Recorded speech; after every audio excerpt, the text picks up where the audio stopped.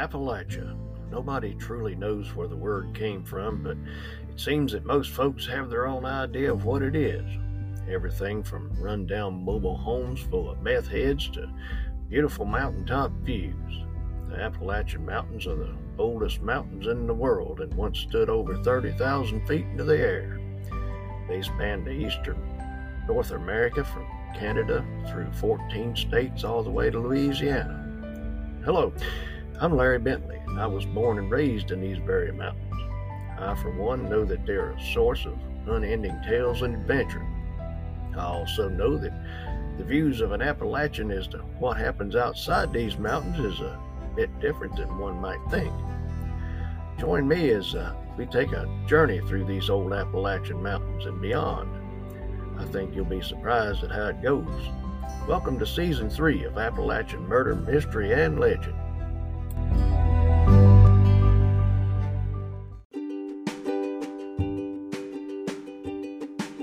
Good friends, hope you're doing well today. Thank you so much for stopping by. Back in 1932, times was hard for everybody in this country. The Great Depression took a hickory stick to the whole country, and it didn't give a rip who got hurt or what happened. I remember my grandparents talking about how tough it was. Folks resorted to coming up with a whole string of ideas to make a dollar. Problem was that not all of them ideas were legal, but I reckon going to jail beat starving to death, so going to jail, where you could have 3 meals a day wasn't much of a deterrent back then. So on an afternoon in July 1932, Francis Pesqua, Daniel Kriegsberg, and Tony Marino sat in Marino's Bronx, New York speakeasy and had a drink to a plan that they'd come up with to make some pretty serious cash. Heck, they figured that the job was already half done. After all, how hard could it be to push an alcoholic named Mike Malloy over the edge to his death? Now sit on down there and let me tell you the story of Iron Mike Malloy.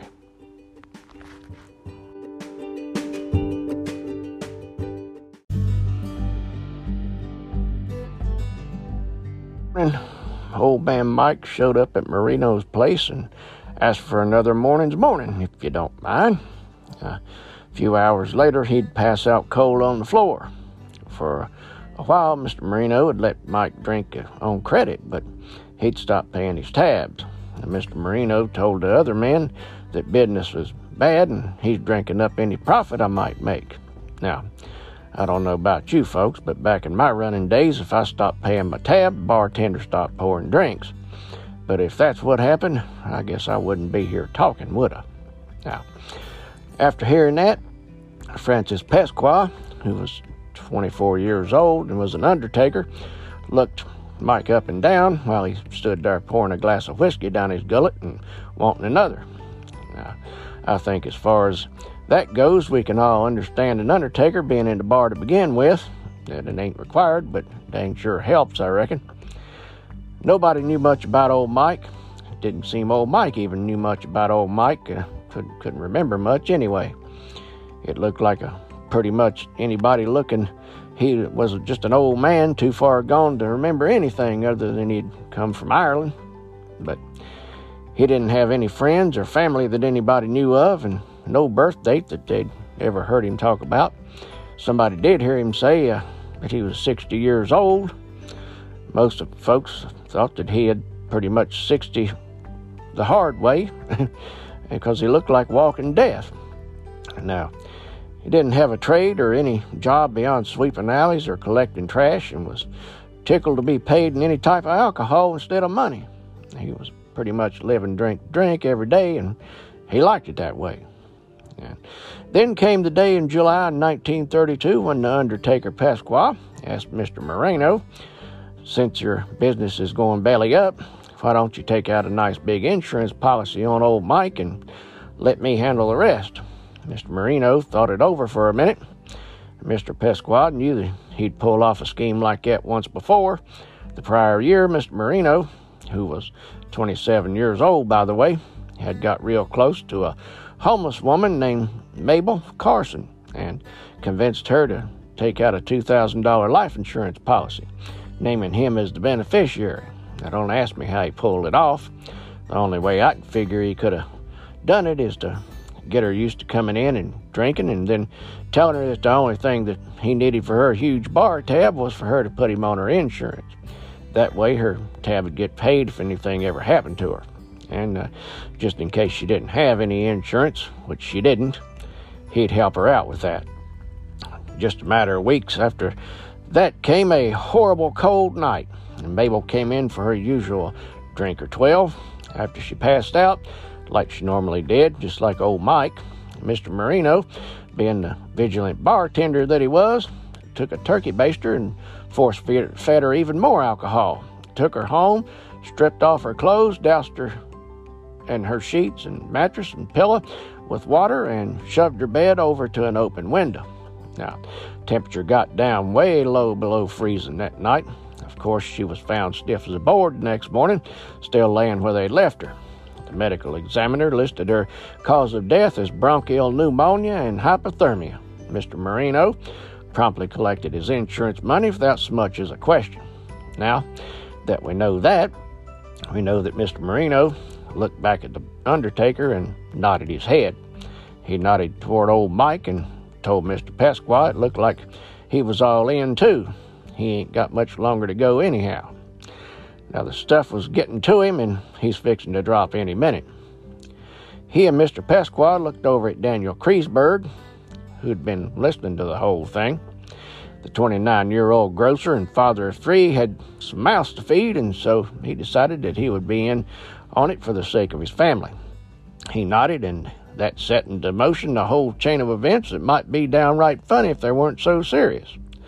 Now, Mr. Pasqua, I reckon, because he was used to dealing with death, offered to be the legwork and paying an acquaintance and to accompany him to the meetings with the insurance agents. Now, this acquaintance was Nicholas Malloy, and his occupation was florist, which came in handy in the funeral business, I reckon. One don't have to cipher too hard to figure out how they became acquaintances in the first place, I reckon. It took Mr. Pasqua 5 months and a dirty insurance agent to come up with 3 policies, all offering double indemnity on old man Mike's life. Now, 2 with Prudential Life Insurance Company and 1 with Metropolitan Life Insurance Company. Now, Mr. Pasqua then recruited Joseph Murphy, the bartender at Marino's, to identify the deceased as Michael Malloy and claimed that he was his brother and beneficiary. If all went as planned, Murder Incorporated, I guess you'd call them, would split $3,576, which is about $80,000 in today's money, after Mike died, just like everybody who ever saw him thought he was fixing to do any minute now. Now, the gaggle of hitmen now included a few other Marino regulars, including Pretty John McNally and Edward Smith, who everybody called Tin Ear, and even though his artificial ear was actually made out of wax, nobody was quite sure how he lost it in the first place, but he was still called Tin Ear. Then there was Tough Tony Bastoni and his sidekick Joseph Mangellone. The hit night came on December 1932 when they all got together at Speakeasy to commence the killing of old Mike. And to Mike's delight, Mr. Marino gave him an open-end tab, saying competition from other saloons had forced him to ease the rules a good bit. No sooner did Mike get one down than Mr. Marino topped off his glass. Mike had quite the tolerance built up from years of the hard stuff, so he drank on and on and on. In fact, drank until Mr. Marino's arm got tired from working the bottles. Finally, he dragged his sleeve across his mouth, thanked Mr. Marino for his hospitality, and said he'd be back soon. And, by golly, within 24 hours, he walked back in. Mike did this for 3 days straight, pausing only long enough to eat a complimentary sardine sandwich. Now, the gang were stunned to see the old man keep coming back and drinking himself completely out of it every day. They hoped that old Mike would finally maybe choke on his own vomit or fall and slam his head on the ground. But on the 4th day, Mike stumbled into the bar saying, "Boy, ain't I got a thirst." Tough Tony got worked up over that and told him just to shoot him in the head and be done with it. Mr. Murphy offered up something a little more explainable if it worked. They would changed Mike's whiskey and gin shots with a wood alcohol. Folks, they used that stuff as a paint stripper back in.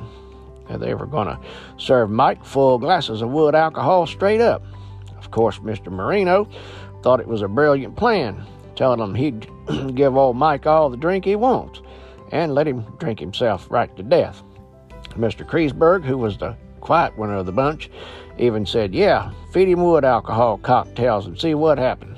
And they sent Mr. Murphy out, and he bought a few 10-cent cans of wood alcohol at a nearby paint shop and brought them back in a brown paper bag.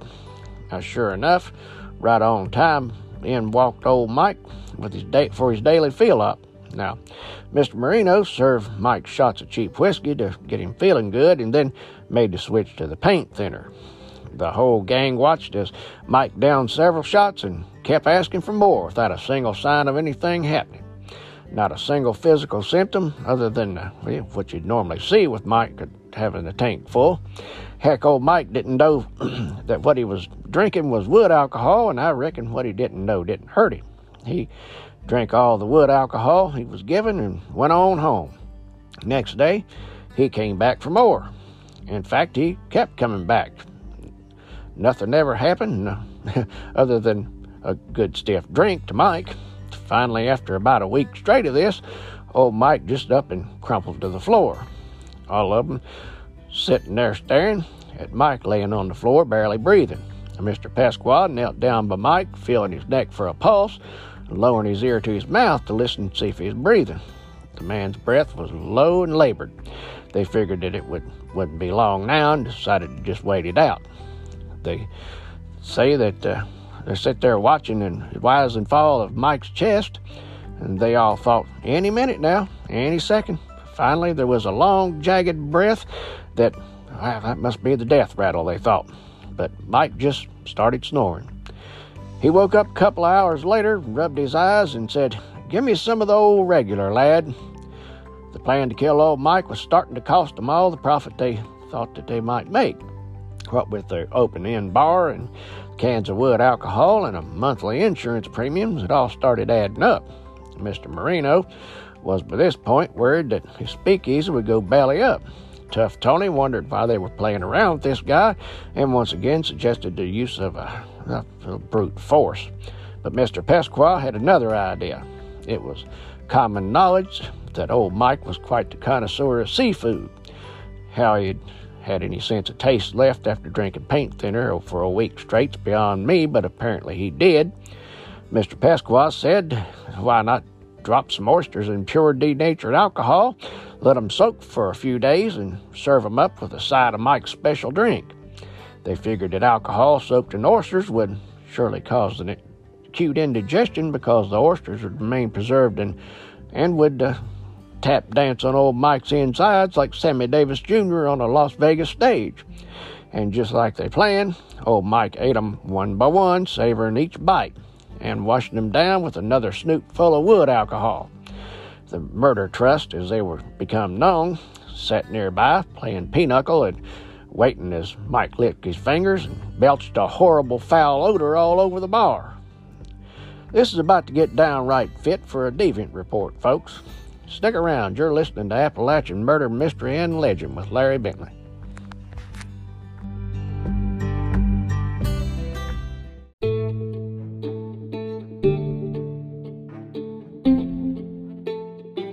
Now, at that point, folks, killing old man Mike just become more about being determined they could do it than it was about any payoff. It, by that point, would be split too many ways to be much good anyway. Mr. Murphy was fed up with Mr. Pesqua's ideas and wanted to take a stab at it himself. He let a tin of sardines rot for about a week, cut pieces of the can up into it and mixed them with them. Then he spread it between two pieces of bread and topped it off with some shards of glass and served it up to Mike in a sandwich. Complimentary of Marino's speakeasy, that was. Mike gobbled it down like it was the best thing he'd ever tasted. Then they all sat back and waited. Any minute now, the metal would start slashing through his organs and drop him like a habit. Instead, Mike looked around and asked for another. Now, more determined than ever, the gang called an emergency conference. They didn't know what to make of somebody tougher than a boiled owl. Mr. Marino suggested they do the same thing to Mike that they'd done to Babel Carson, and said maybe they iced him down and left him outside in the cold overnight. They'd take care of it. That evening, after Mike drunk his fill of paint thinner, Mr. Marino and Undertaker Pasqua threw Mike into the back seat of Mr. Pasqua's roadster, drove him over to Crotona Park, and dragged the unconscious man through about a mile of snow where they put him on a park bench. They stripped off his shirt and dumped water all over him. Old man Mike never moved a muscle. Now, when Mr. Marino showed up for work at his speakeasy the next day, he fully expected to hear the sad news of the passing of his favorite customer and friend, Mike Malloy. But that ain't what happened. He found Mike half froze laying on the basement floor. Somehow he'd staggered a mile or so back to the speakeasy and talked bartender Murphy into letting him in. When the old man woke up, he said that he had a wee chill and needed a drink to maybe warm him up. By this time, it was getting close to February of 1933. Another insurance payment was due. One of the gang, John McNally, wanted to run Malloy over with a car. Tin-Ear Smith tried to talk them all down, but everybody else was pretty interested in it. John Mangiolone offered the services of cab driver and his friend named Harry Green, whose cut from the insurance money would total about $150. Yes, that's how screwed up it got by that point, folks. They all piled into Mr. Green's cab with poor old Mike, who had another tank full of paint stripper, stretched across their feet in the back floorboard. Now, Mr. Green drove a few blocks and stopped. Mr. Baston and bartender Murphy dragged Mike down the road, holding him up by the arms like they was playing tug-of-war with him. And Mr. Green punched it hard. Now, everybody braced themselves for impact. From the corner of his eye, one of them saw a quick flash of light and yelled, "Stop!" Mr. Green hit the brakes and screeched to a halt. Didn't take them long to figure out that it was just somebody turning on the light to the room in the house right next to the road. So they yanked the unconscious Mike back up and got ready for round two. Apparently, the paint thinner was starting to wear off about the time the old man Mike managed to leap out of the way. Not just once, but twice. On the third try, Mr. Green really stepped on it and hit it into old Mike at 50 miles an hour. Mr. Green watched Mike get bigger and bigger through the windshield as he headed straight for him. Then he heard two thuds, one loud and one soft. The first was old man Mike bouncing off the hood, and the second was him smacking the pavement after he landed. For good measure, Mr. Green hit reverse and done a little improvisation and backed over him, then pulled away, running over him a third time. The old man had to be dead now, but here come a car and scared him off before they could make sure. The men met the next day and sent bartender Murphy to do his part. He was supposed to be Nicholas, who was the old man Mike's brother, and who was worried about where his brother had gone, and, as a matter of fact, worried enough to start calling morgues and hospitals to try to find him. Nobody had information, nor were there any reports of fatal accidents or anything in the newspaper. They thought that Mike had maybe drug himself off into a ditch somewhere and died, leaving them without their payout because nobody found him. They went to check the area and found nothing.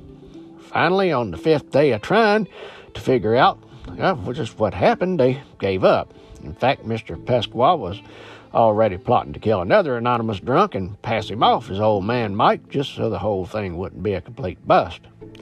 That's about the time the door to Marino's speakeasy swung open, and in limped a battered, bandaged-up old man Mike, and looking pretty good for a man who'd just been run over 3 times by a taxi. Of course, the first thing he said was, "I sure am dying for a drink." I expect everybody in the place looked like they'd just seen a ghost. What a story I got to tell you, lads. At least what I can remember of it. Anyway, he said he remembered the taste of whiskey, the cold slap of night air, the glare of Russian lights, then blackness. Next thing he knew, he woke up in a warm bed in Fordham Hospital, and the Only thing he wanted was to get back to the bar and do a little drinking. On February 20th, 1933, Michael Malloy finally died in a tenement house near 168th Street, less than a mile from Marino's Speakeasy. He died with a rubber tube that had been run from a gas light fixture to his mouth and a towel wrapped tightly around his face to seal it all up. I'm guessing that Tough Tony finally got to take his turn. Now, Dr. Frank Manzella, a friend of Mr. Pesqua's, filed a phony death certificate citing lobar pneumonia as the cause. The gang received $800 from Metropolitan Life Insurance Company. Bartender Murphy and Tony Marino each spent their share on brand new suits. It had took them 7 months to kill a man that was teetering on the brink of death and from alcoholism. The Metropolitan was one insurance company. There were 2 more policies that they weren't going to let go to waste. Mr. Pasquale went over to the Prudential offices ready to collect the money from the other 2 policies, but the agent surprised him with a question: when can they see the body? Mr. Pasquale told him, well, he's already buried. Of course, that didn't set right with the insurance company, and they started an investigation. It seemed that there was an epidemic of murder for insurance back during that time, and insurance companies looked at every death as if it was murder. Surprisingly, the first time any of the murder trust was questioned, they folded up like a lawn chair and sang like Ronnie Van Zant on stage at the Fox Theater. Everybody pointed fingers at everybody else until the police got involved. That's what they didn't want. They didn't want the police involved. In a case like that, you got to wonder what they thought was going to happen if they started talking. All of them faced charges. Frank Pasquale, Tony Marino, Daniel Kreisberg, and Joseph Murphy were tried and convicted of first-degree murder. The trial went so smooth and quick that it was almost like the ghost of Mike Malloy was standing over the proceedings during the whole trial, just laughing his ass off. The charter members of Murder Trust were sentenced to death and sent to Sing Sing prison, where they don't F around with poison alcohol and rotten shrapnel-filled sardine sandwiches. Like we said in other episodes, New York had an electric chair and wanted to get their money's worth out of it. Fortunately, for all 4 of them, they died in the very first shot. Now, I hope you enjoyed our story today. I know I couldn't believe it when I found it. If you did, please rate and review the podcast wherever you're listening, and don't forget to follow us. I'll be taking next week off because I'll be attending my son's wedding. But go ahead and join us on the Facebook group, Appalachian Murder, Mystery, and Legend Podcast, where we can talk anything Appalachian or anything else you want to bring up. I'll be back probably the week after next, and I'll see you then.